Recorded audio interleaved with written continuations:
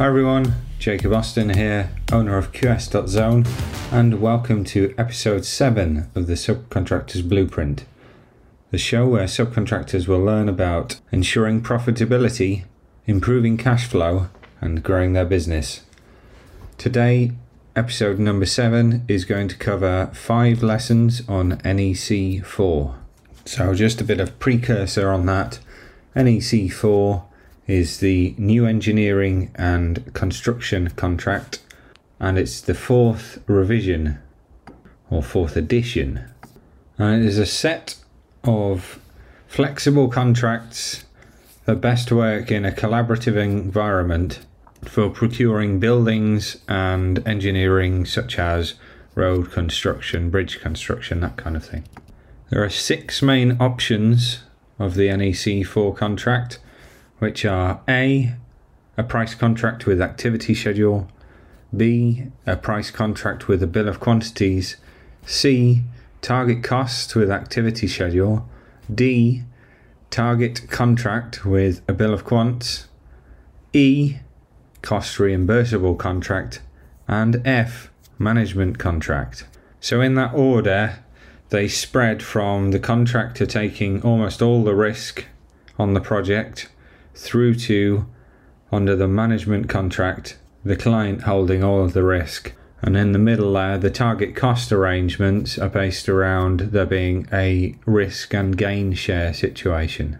One of the things that is quite unique around the NEC set of contracts is that front and centre is the requirement for all contracted parties to act in a spirit of mutual trust and cooperation. And for it to really work well, it needs a positive mindset and positive behaviours, positive receiving of notices, because the contract is really set up to encourage all the parties to talk to each other, notify each other of issues, put the issues on a risk register and talk about them, try and prevent them becoming these big problems that stop the job or cause big quality issues. But it really relies on everybody working together. And that is the thing with this kind of contract, because the time barring and the prescriptive nature of some of the clauses really can make this an adversarial contract if it's approached in an incorrect sort of fashion. So a lot of government procurement is done via NEC contracts in the current era. So you've got the likes of SCAPE framework, you've got various national road and local infrastructure frameworks, and the likes of the P22 framework for delivering healthcare projects. The government is pushing quite a lot of big money through these arrangements, and its philosophy behind that is around partnering for a longer term so that there can be some drivers for positive effects. And the hope is to create this situation a bit more like a manufacturing situation where over time the contractor and the employer can work together to drive efficiencies up and drive costs down and sort of hone and refine and improve the process as things go. Some of the nice bits about this contract is that everybody has a useful name. So you don't have things like a contract administrator that sounds a bit like an overpaid secretary of sorts. You have a project manager, and the person at the head of the contract isn't known as the client, they're known as the employer, because they're the people that employ everybody. And then you've got the change process, which is basically you take the contract sum and then underneath the contract sum you add any compensation events. And the idea being that as the project unfolds, compensation events are identified, priced, and added to the activity schedule. And by the end of the project, everybody's got a record of where the job started and where the job is finished. And really following the process through properly, you avoid this situation where things build up and build up and build up and don't get agreed and don't get answered. And therefore you avoid the final account process. And that's not to say that these things can't happen, but the contract is there to kind of work and encourage this upfront dialogue. So it's really there so that you have the sort of the big boy conversations about this problem's coming, you've not done this properly, this might cost more money if it carries on how it is, this weather event's occurred, and you get within a set period of weeks these issues tied up, and everybody should know where they stand. But this is really one where it relies on everybody doing their correct job as and when they need to. And sadly, you can fall foul of some of the obligations. One, if you don't know they're there, and two, if you don't realise the significance of the procedures. So our 5 lessons, we're going to talk about early warning notices, compensation events, adjusting time and the programme, pricing compensation events, and then a bit about acceleration and what that means in the context of an NEC programme. Well, let's talk early warning notices. So the concept of an early warning notice is pretty bespoke to the NEC forum. It doesn't appear in the traditional JCT kind of contract, and it's really there as a risk management tool. So the idea is that both of the parties of the contract tell each other about issues before they become a problem, before they start costing money, losing time, and so on. And it goes against the sort of traditional approach to seeing what went wrong and then trying to plug the gaps at a later date with requests for changes or claims for this delay, that delay, this loss. And the process is set out fairly simply in the contract. The subcontractor and the contractor give an early warning by notifying the other as soon as possible as either becomes aware of any matter which could increase the prices, delay completion, delay meeting a key date, or impair the performance of the works in use. So we're basically saying, if there's a problem that could cause additional time, cost, or impact the quality of the job, we have to let the other person know. And then there's another portion about risk reduction. So the contractor or the subcontractor may instruct the other to attend a risk reduction meeting, and each may instruct other people to attend if the other party agrees.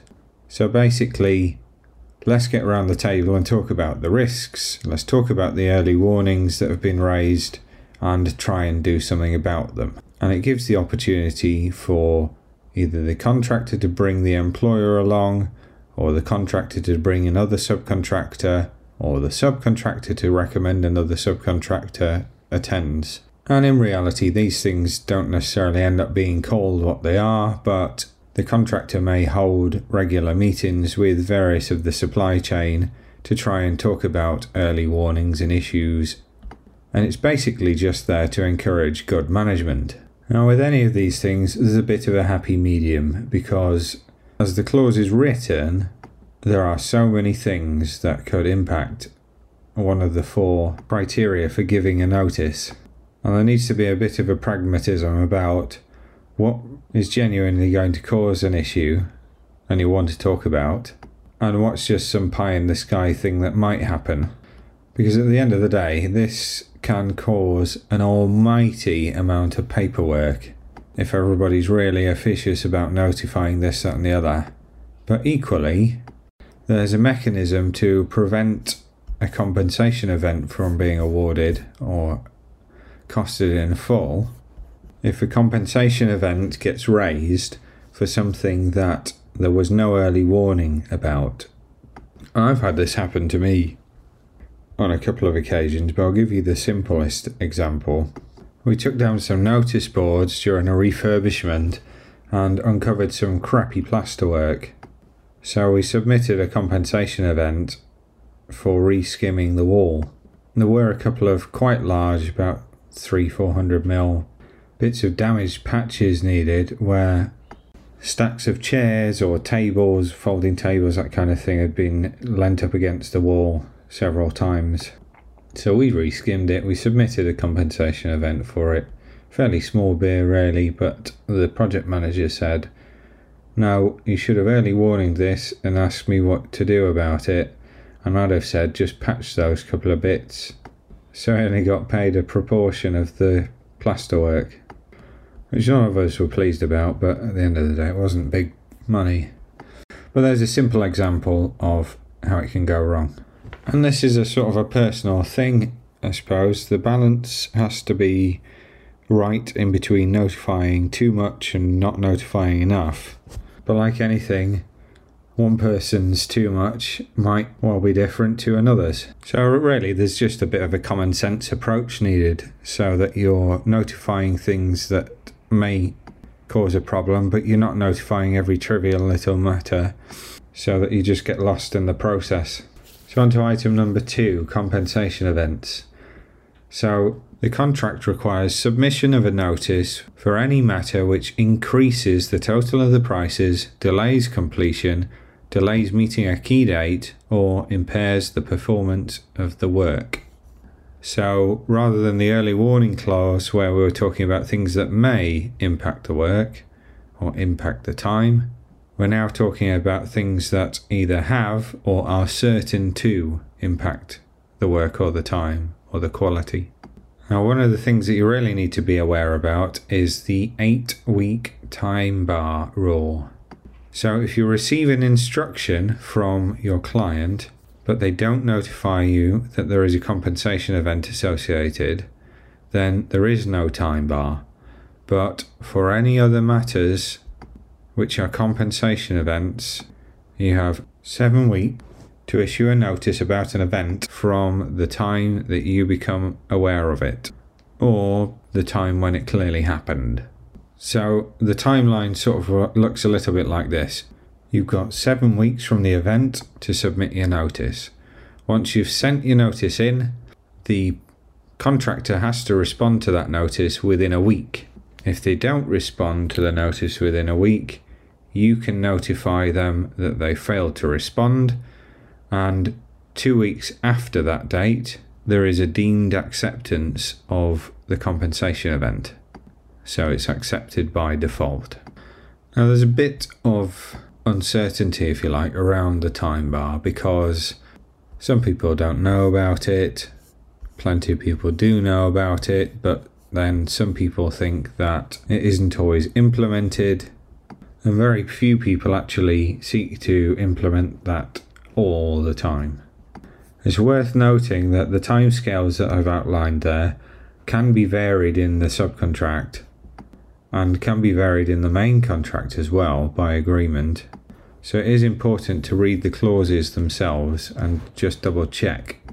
Now, various people will tell you that this is or isn't something to worry about, that it never happens, is not a problem, and that's all fine until you get a big issue, hasn't been notified in time, and then you find out the hard way that you've missed out on your entitlement.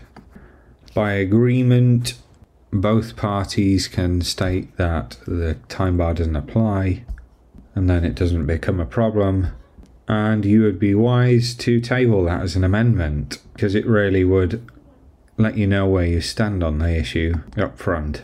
Clearly, if you both agree to strike the clause out, then you don't have to worry about it.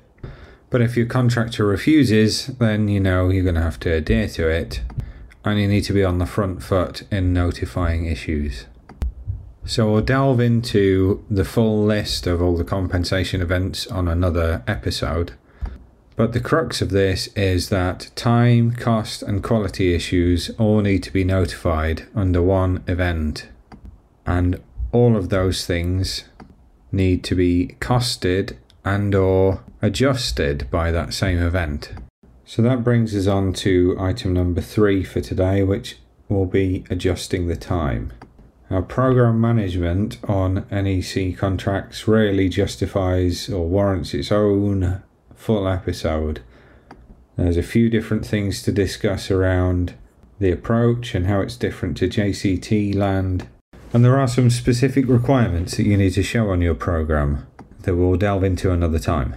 So the important thing about time is that you have the completion date, you have the planned completion date, and you also have these other parts which are key dates. And key dates in this context aren't just things like the completion of a section albeit that is commonly what they are used for, but they can also be key dates that a particular part or a particular responsibility needs to be completed. So you might have a key date relating to getting a portion of the building ready, and then there might be a contractor's key date for something else to happen. So the portion of the building that you've just got ready might house, an MRI scanner. And that needs to be put into position before a wall's constructed or a glass window goes in so that there's enough access and so on. So adjusting the program needs to take in, so the compensation event and the time impacts needs to take on board not only the planned completion date and any changes to that, but also the changes to any key dates. The implication being that the contractor needs to make other arrangements for, in our example, the MRI scanner to be delivered. Clearly, if it turns up a week early and the room isn't ready, you've got a problem. And equally, on the flip side of that, if you're responsible for the masonry around that MRI scanner and you become aware that the delivery of that is going to be late by a month, clearly you can't close up the work in the same time that you planned. So I'm highlighting this because an awareness of your key dates and any associated impact caused by an event needs to be considered at the same time. And what the requirement here is for you to submit a program which details the impact of an event and how it moves the critical path and the various key dates and planned completion date. And as long as your program is fairly clear on what the critical path is, the process can be pretty simple really. And the NEC contract allows us to take on board actual facts. So if some delay has already been incurred, but the rest needs to be forecasted, then we can show the impact of the already elapsed delay, and then we can forecast the impact of the rest so that we end up moving the completion date and any other dates all by that same amount. So say there was 2 weeks that already happened and a further week that we forecasted, we would be moving the program 3 weeks along, and then all of the subsequent dates changing at the same time. The brilliant bit around this contract is that both the time and the cost are dealt with by the same event, and that is going to bring us nicely into item number 4.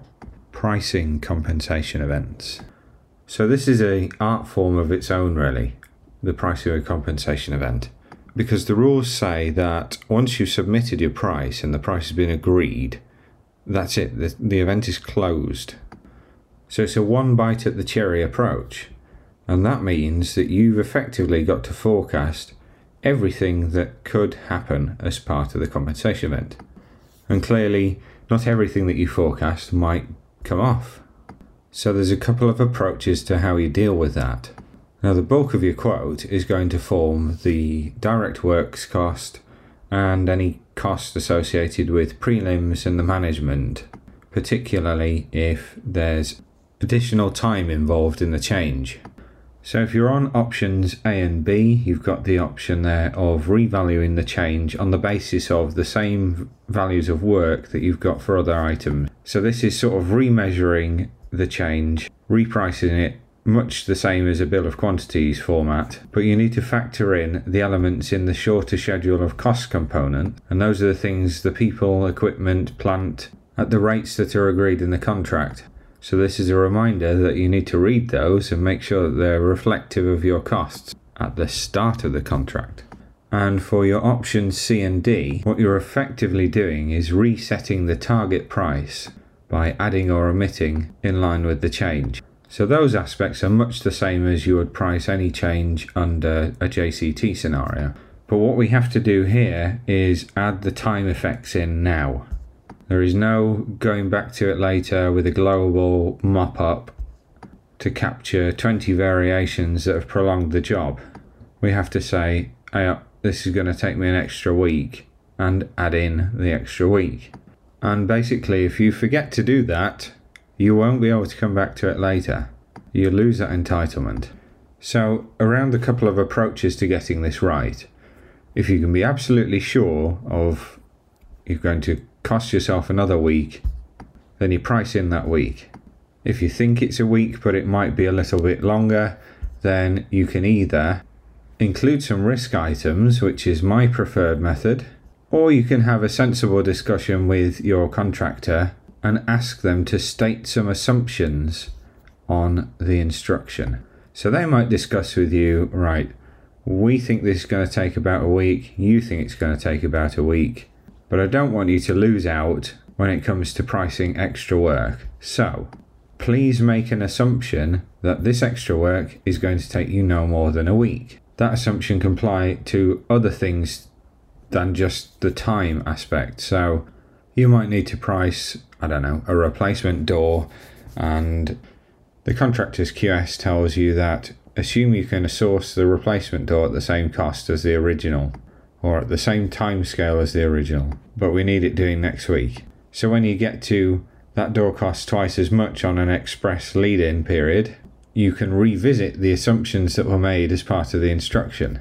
And part of the way to go around forcing these issues, or getting these assumptions included in the instruction, is by pricing in some risk items. So you might price 1 week of prelims, but then within your risk items you might say, hold up, there's a risk that it might take twice as long as that, or I might have to wait for longer for the door to be delivered, or I might have to pay more money to get it quicker than the original lead-in period. So you start including some sums of money for that. So you've got an extra week of prelim. You've got weather risk. You don't want to replace the door when there's driving rain. And you've got the risk of being able to source it for the same price in a fluctuating marketplace. Now the contractor might not like the look of all of those risks, but you can say, these might happen, and you're not willing to take the risk on completing the change unless the risks are reflected. And this is part of the nature of the one bite at the cherry approach. You have to get the price right now, and you forego any future entitlement. Now there's all manner of risks that can unfold, and I've formerly heard of people pricing risk items that almost get to double the original price, and that's sort of seen as an almost default position. But again, this is a situation where it needs to be in balance, because if you're just doubling the price of everything in case X and Y happens, your contractor's not going to be very happy come the end of the job. But as I say, his alternative is to state some assumptions on the instruction, assume that this work can be completed in a week and won't be affected by adverse weather and or material sourcing delays. And what that effectively does is allows you to sharpen up the price without taking on board the risks involved. And remember, once those assumptions form part of the instruction, the risk doesn't sit with you, but it's you that can point out to the contractor that those risks have transpired and then request another compensation event. And final point to note on pricing is that this really is a one bite at the cherry, raise your issues now or forever hold your peace approach. So don't be shy and get things on the table. And finally, item number 5 on acceleration. So there's an acceleration provision in the contract. If the contractor wants to instruct you to speed up the work, he can do, and you can try to.